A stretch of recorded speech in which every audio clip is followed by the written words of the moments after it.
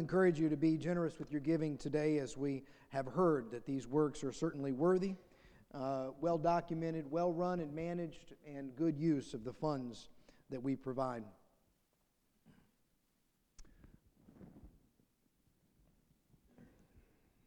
You guys have that slide deck? No. I want you to imagine behind me a picture of a tree. You know, of all the fun and festive kinds of things that we do here at the MCOC family, Lumberjack Sunday is becoming one of our favorite traditions, and certainly it's a favorite for me. I look forward to it and enjoy it. It's coming up very soon. It's going to be the first Sunday in May, which I think is the 7th of May. And if you've not been a part of Lumberjack Sunday, you're definitely going to want to put that on your calendar and be a part of that with us, because it is a really, really fun event. You know, this year Bishop made this suggestion to me. He said, you know, as we lead into Lumberjack Sunday, I've got an idea for a sermon series. And he presented it in kind of an intriguing way. Here's what he said. I don't know the exact words, but this is a paraphrase of the conversation that we said. He said, hey, Dad, do you know what the third most common topic in the Bible is after people and God? No, son, I don't. Do you know what's found on the first page of the Old Testament, the first page of the New Testament, and the last page in the Bible? No, son, I don't. Hey, Dad, do you know the topic that is discussed on average every third page in the entire Bible? By this point, you know my answer. No, son. No, son, I don't. Hey, Dad, do you know the object that every major player in the Old Testament is associated with, and almost every single event in the entire Bible? We have a lot of these conversations. Finally, when he got done with this big buildup, he said to me, the answer is trees. Trees. The third most common topic in the entire Bible is the subject of trees. It is the source of illustrations and teachings. It is the source of symbolism and all kinds of ideas. And so many things are presented through the language of trees. In fact, I did some reading on this because I kind of, not that I don't believe him, but I kind of thought you're over-dramatizing this. It's not as big a deal as you're making it out to be. I'm just sure this isn't true. But it's really an amazing thing when you stop to think about it. A little digging will find some interesting things. For example, Noah is associated with the olive tree because he was brought an olive branch. Abraham is associated with the oak tree because he famously talked with God under the oaks of Mamre. Moses is well known because of his unnamed burning bush. Joseph, the patriarch, was nicknamed in the Israelite history as the tree. You have all of these illustrations of people associated with trees. You also have stories around trees. You've got wee little man Zacchaeus who climbed up in one. You've got Jesus' favorite spot to go camping is under the trees in the Mount of Olives. You have the wonderful analogy that Paul gives of trees, where he talks about all of us as branches that are taken off of a wild tree and grafted in to God's family. So many beautiful teachings and stories about the idea of trees, and that doesn't even hit the big three.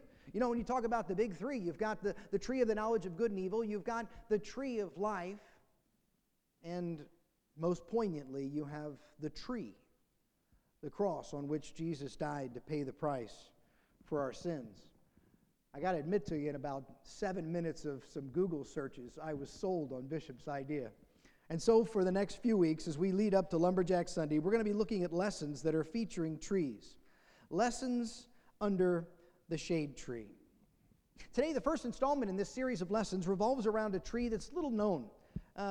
It's a little known tree and a little known character of the Bible that is connected with this particular tree. The man we're going to be talking about is the man Amos. And the tree that he is associated with is the Sycamore Fig tree. We read in the opening lines of Amos's book, the prophet Amos, who is the author of the book that bears his name, tells us in the opening verses that he was a shepherd. He tells us a few chapters later that he also supplemented that income by being a person who kept sycamore figs. An interesting way to describe your profession. Well, the idea is here that Amos, as we come to know him, is probably a very uneducated man. He's a very simple man.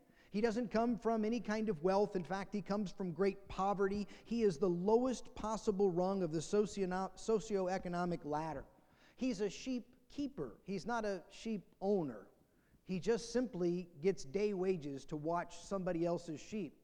And this idea of being a keeper of figs, well, I got to tell you, that led me down a serious rabbit hole this week.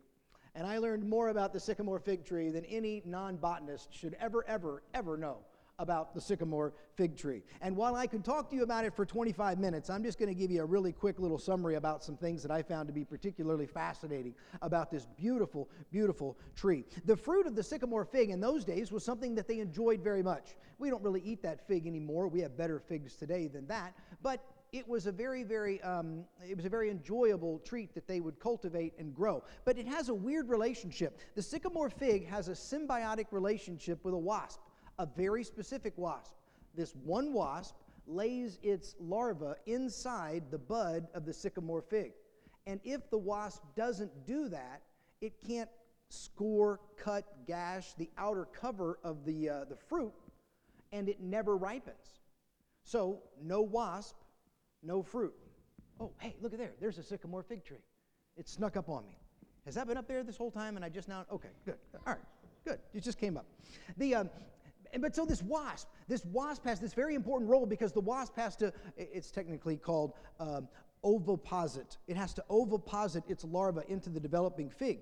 And without it, it can't ripen. Well, that little detail aside, it goes back a long way. In southern Africa, this was a very prominent tree. It was very common back then. It's a beautiful tree. You can see it has gorgeous shade. It's used in ornamentals. It's used in gardens. And Egypt, the height of prominence. At the height of their prominence, the Egyptian pharaohs decided this would be a beautiful tree to line all their streets with, to line all their roads and pathways, all their marketplaces, their big ornamental gardens. In Egypt, it became like the big thing to import these trees. And with the trees came the wasp. And with the wasp came the fig. And with the fig came a beautiful new tasty treat that the Egyptians enjoyed very, very much. And they did so all over Egypt. Huge orchards, until a terrible thing happened. The wasp became extinct in Egypt. Suddenly, no wasp, no fig. No fig, no treat. And so, the industrious Egyptians developed a very slow and very tedious and very low-paying way to manually go in individually and nick the outer skin of every single little tiny fig. What an incredibly tedious and terrible job to have. And thus is the profession of our man Amos, a tender of figs. Today, if you go to Palestine, modern-day Israel, you'll still see these trees all over the place. They still line the roads, they still line the pathways, they're still found in the marketplaces, they're still found in ornamental gardens, but we don't really eat the figs anymore, like I once said. But this tree is more than just the tree of Amos. We read in Scripture that Jesus was met by a man named Philip. And Philip was so enamored with Jesus and knew that Jesus was the Messiah, and he immediately went to find his friend Nathanael. And he told his friend Nathanael, I have found the one, Jesus, the Messiah, the one we've been waiting for. Nathanael comes to meet Jesus, and Jesus says, I already know you. I've already seen you. I saw you when you were under the fig tree. I already told you that the other place this tree plays in is a wee little man who climbed up into this tree to see Jesus walking by, only to have him called down and taken to lunch. Botany lesson aside, story of wasps and ovipositing done, let's get into the story of Amos.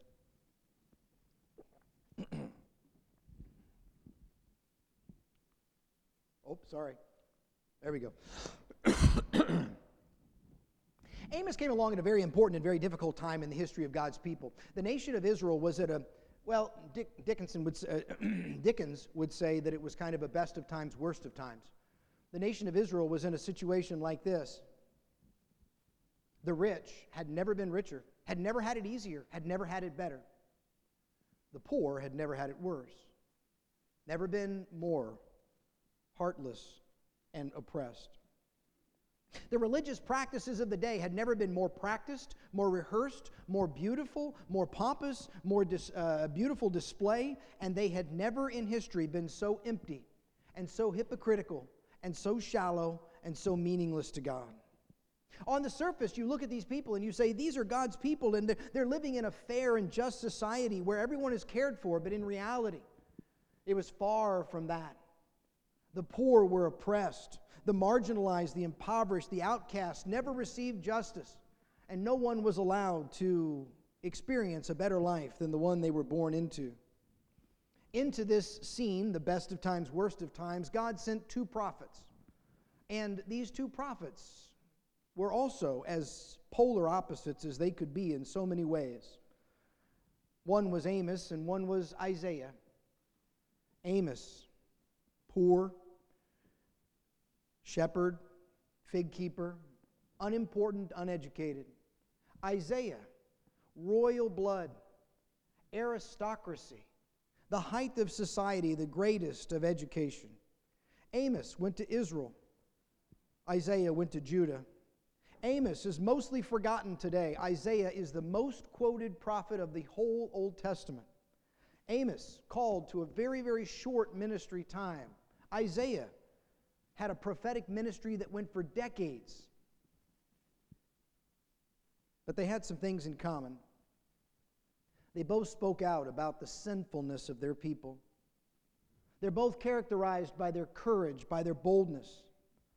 They were both ostracized for their message, and both called for the people to repent, to renew, to change, to reconcile with God, and to be right with one another.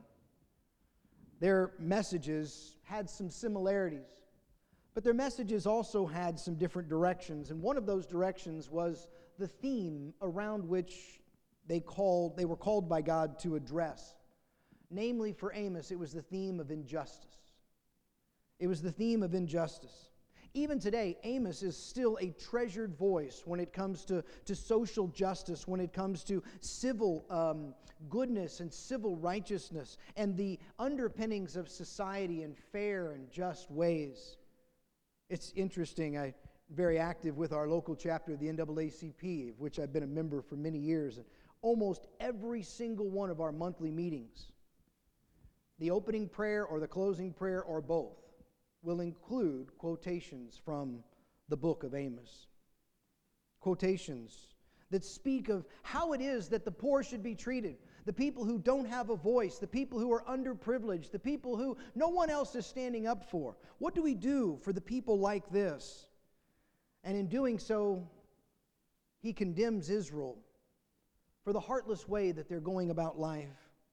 A couple of those themes real quickly. In chapter 2, verse 6, the book of Amos says, "They sell the innocent for silver and the needy for a pair of sandals." The greed of the people has gotten so incredibly bad that they sell even the good people. They don't see people as people. They see people as product. They see people as a means by which to make money. And it says the good people they sell for a high price, silver, and the poor they sell for the price of a pair of shoes. You see, these people are so eaten up with greed that neither the righteousness of a person inspires any compassion, nor does the poverty of a person inspire any compassion, because they only see other people as a means by which to make money. It also says that they are not pursuing justice, but obscuring the opportunity for people to find justice and fairness. In chapter 2, verse 7, Amos says, they obstruct the path of the needy. In chapter 5, verse 12, they deprive the poor of justice at the city gates. These lines refer to the fact that these people are taken advantage of. These people who have so little find it impossible to pursue justice, to improve their lot in life. You know, the reality is that when you're penniless and powerless, justice is even harder to come by. Think about it today. In our modern world, think about how much it costs, how much resources are involved to pursue a legal case, to get research and to find an attorney and to pay court fees. I mean, honestly, justice in our day is hard. It's hard if you have money. Imagine how difficult it was in these days for people who had no voice and had no money. But if that wasn't enough, listen to this hypocrisy. Chapter 4, sarcastically, with just dripping sarcasm, he says this: "Bring your sacrifices every morning and your tithes every 3 years. Burn your leavened bread as a thank offering. Brag about your free will offerings. Boast about them, you Israelites, for this is the thing you love to do." The prophet points out that these are a people of hypocrisy. All these religious practices are showy and empty, and the pomp and the circumstance. They love to be seen giving big gifts. They love to parade their gifts through the streets. They love all the attention that they get from following their religious practices. But in reality, their heart is so far from God. It's empty. It's meaningless. One last one. They become so self-absorbed that they see nothing but their own pleasure. Chapter 6. You lie on beds adorned with ivory. You lounge on your couches. You dine on choice lambs and fattened calves. You strum away on your harps like David. You improvise on musical instruments. You drink your wine by the bowlful, and you use the finest lotions. Listen, but you do not grieve over the ruin of Joseph. He says, you wealthy and callous and empty and blind people, you have so much, but all you pursue is your pleasure. The only thing you live for is your hedonistic enjoyment of whatever you have. You don't pay attention to the fact that all around you people are hurting, that people are in need, that people are suffering, that people aren't finding justice. And he condemns the people for being so wrapped up in their own pleasure that they didn't see the hardships of others. So he calls them to something different. And in what's probably some of the most famous passages from these scriptures, things like this, chapter 5 and verse 14.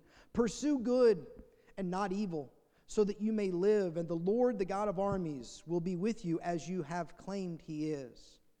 As you have claimed he is. They loved to claim that God was with them, but their actions did not show it. He said, make a change. Do something new. Do something different. Continuing in that same reading, he says in verse 15, "Hate evil and love good. Establish justice in the city gate." Later in verse 24 of the same chapter, my favorite verse from Amos, "Let justice flow like water and righteousness like an unfailing stream." The appeal is made. He says, people, you got to stop. Stop the greed. Stop the injustice. Stop loving things and using people. Start loving people and using things. Start giving where you're taking. Start sharing where you're hoarding. Start caring where you're oppressing. His was no small task, and his was no insignificant mission. You know, the more I read, the more I studied, the more I came to identify some amazing qualities in the life of this man. In my notes, I wrote it this way: Amos was a man with a strong and yet soft heart, clear eyes, simple mind, modest outlook. Strong heart, courageous, bold. Soft heart, compassionate, caring. Clear eyes. He identified what was going on in the world around him. He saw the injustice for what it was. Simple mind. He understood what needed to happen. He had a logical way to move forward. Modest outlook. Humble. He never claimed the titles. He never sought the accolades. And it must not have been easy for him. It must not have been easy for him to take on the wealthy and the powerful. It must not have been easy for him to take on the well-connected of his day. In one example, in chapter 7, Amaziah, who comes from the king, and he comes to accuse Amos, and he attacks him. In verse 10, it says this: Amaziah the priest of Bethel sent a message to Jeroboam, king of Israel. Amos is raising a conspiracy against you, and he's doing it in the very heart of Israel. The land cannot bear his words. This is what Amos is saying. Jeroboam will die by the sword, and Israel will go into exile away from their native land.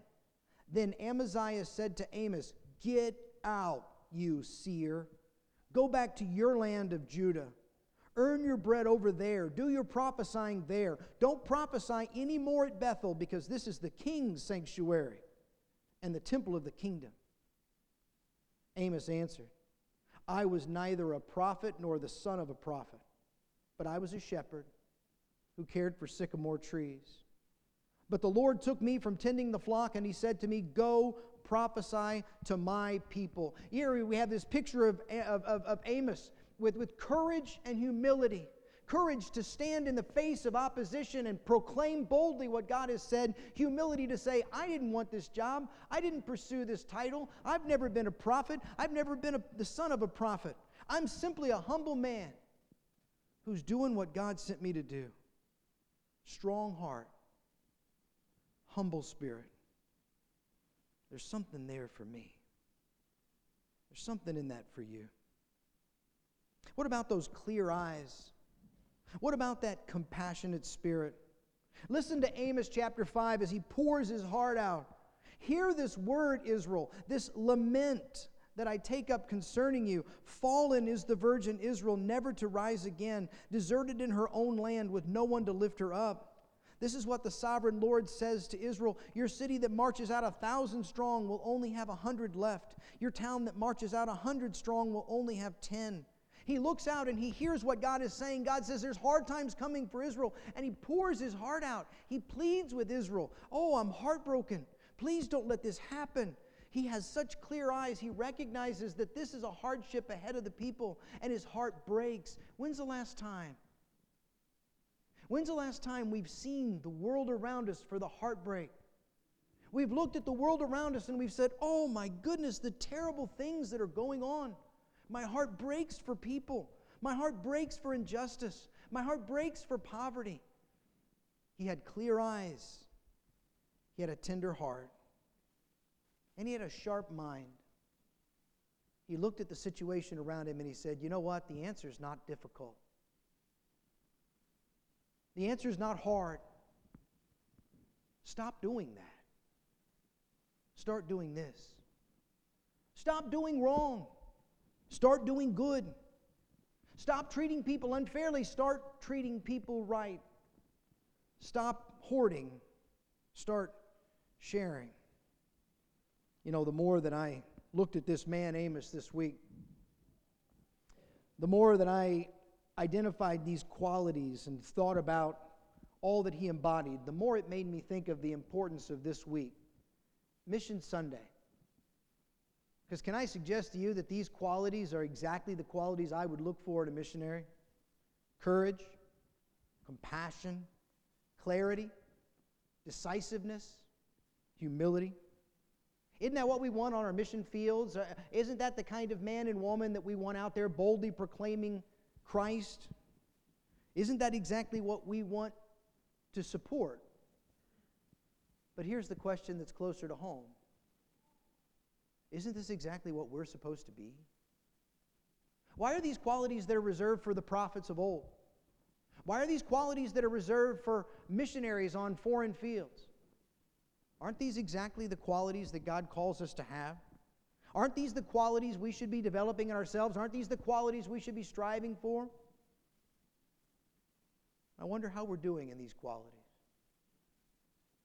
How would you evaluate yourself in courage, compassion, clarity, decisiveness, humility?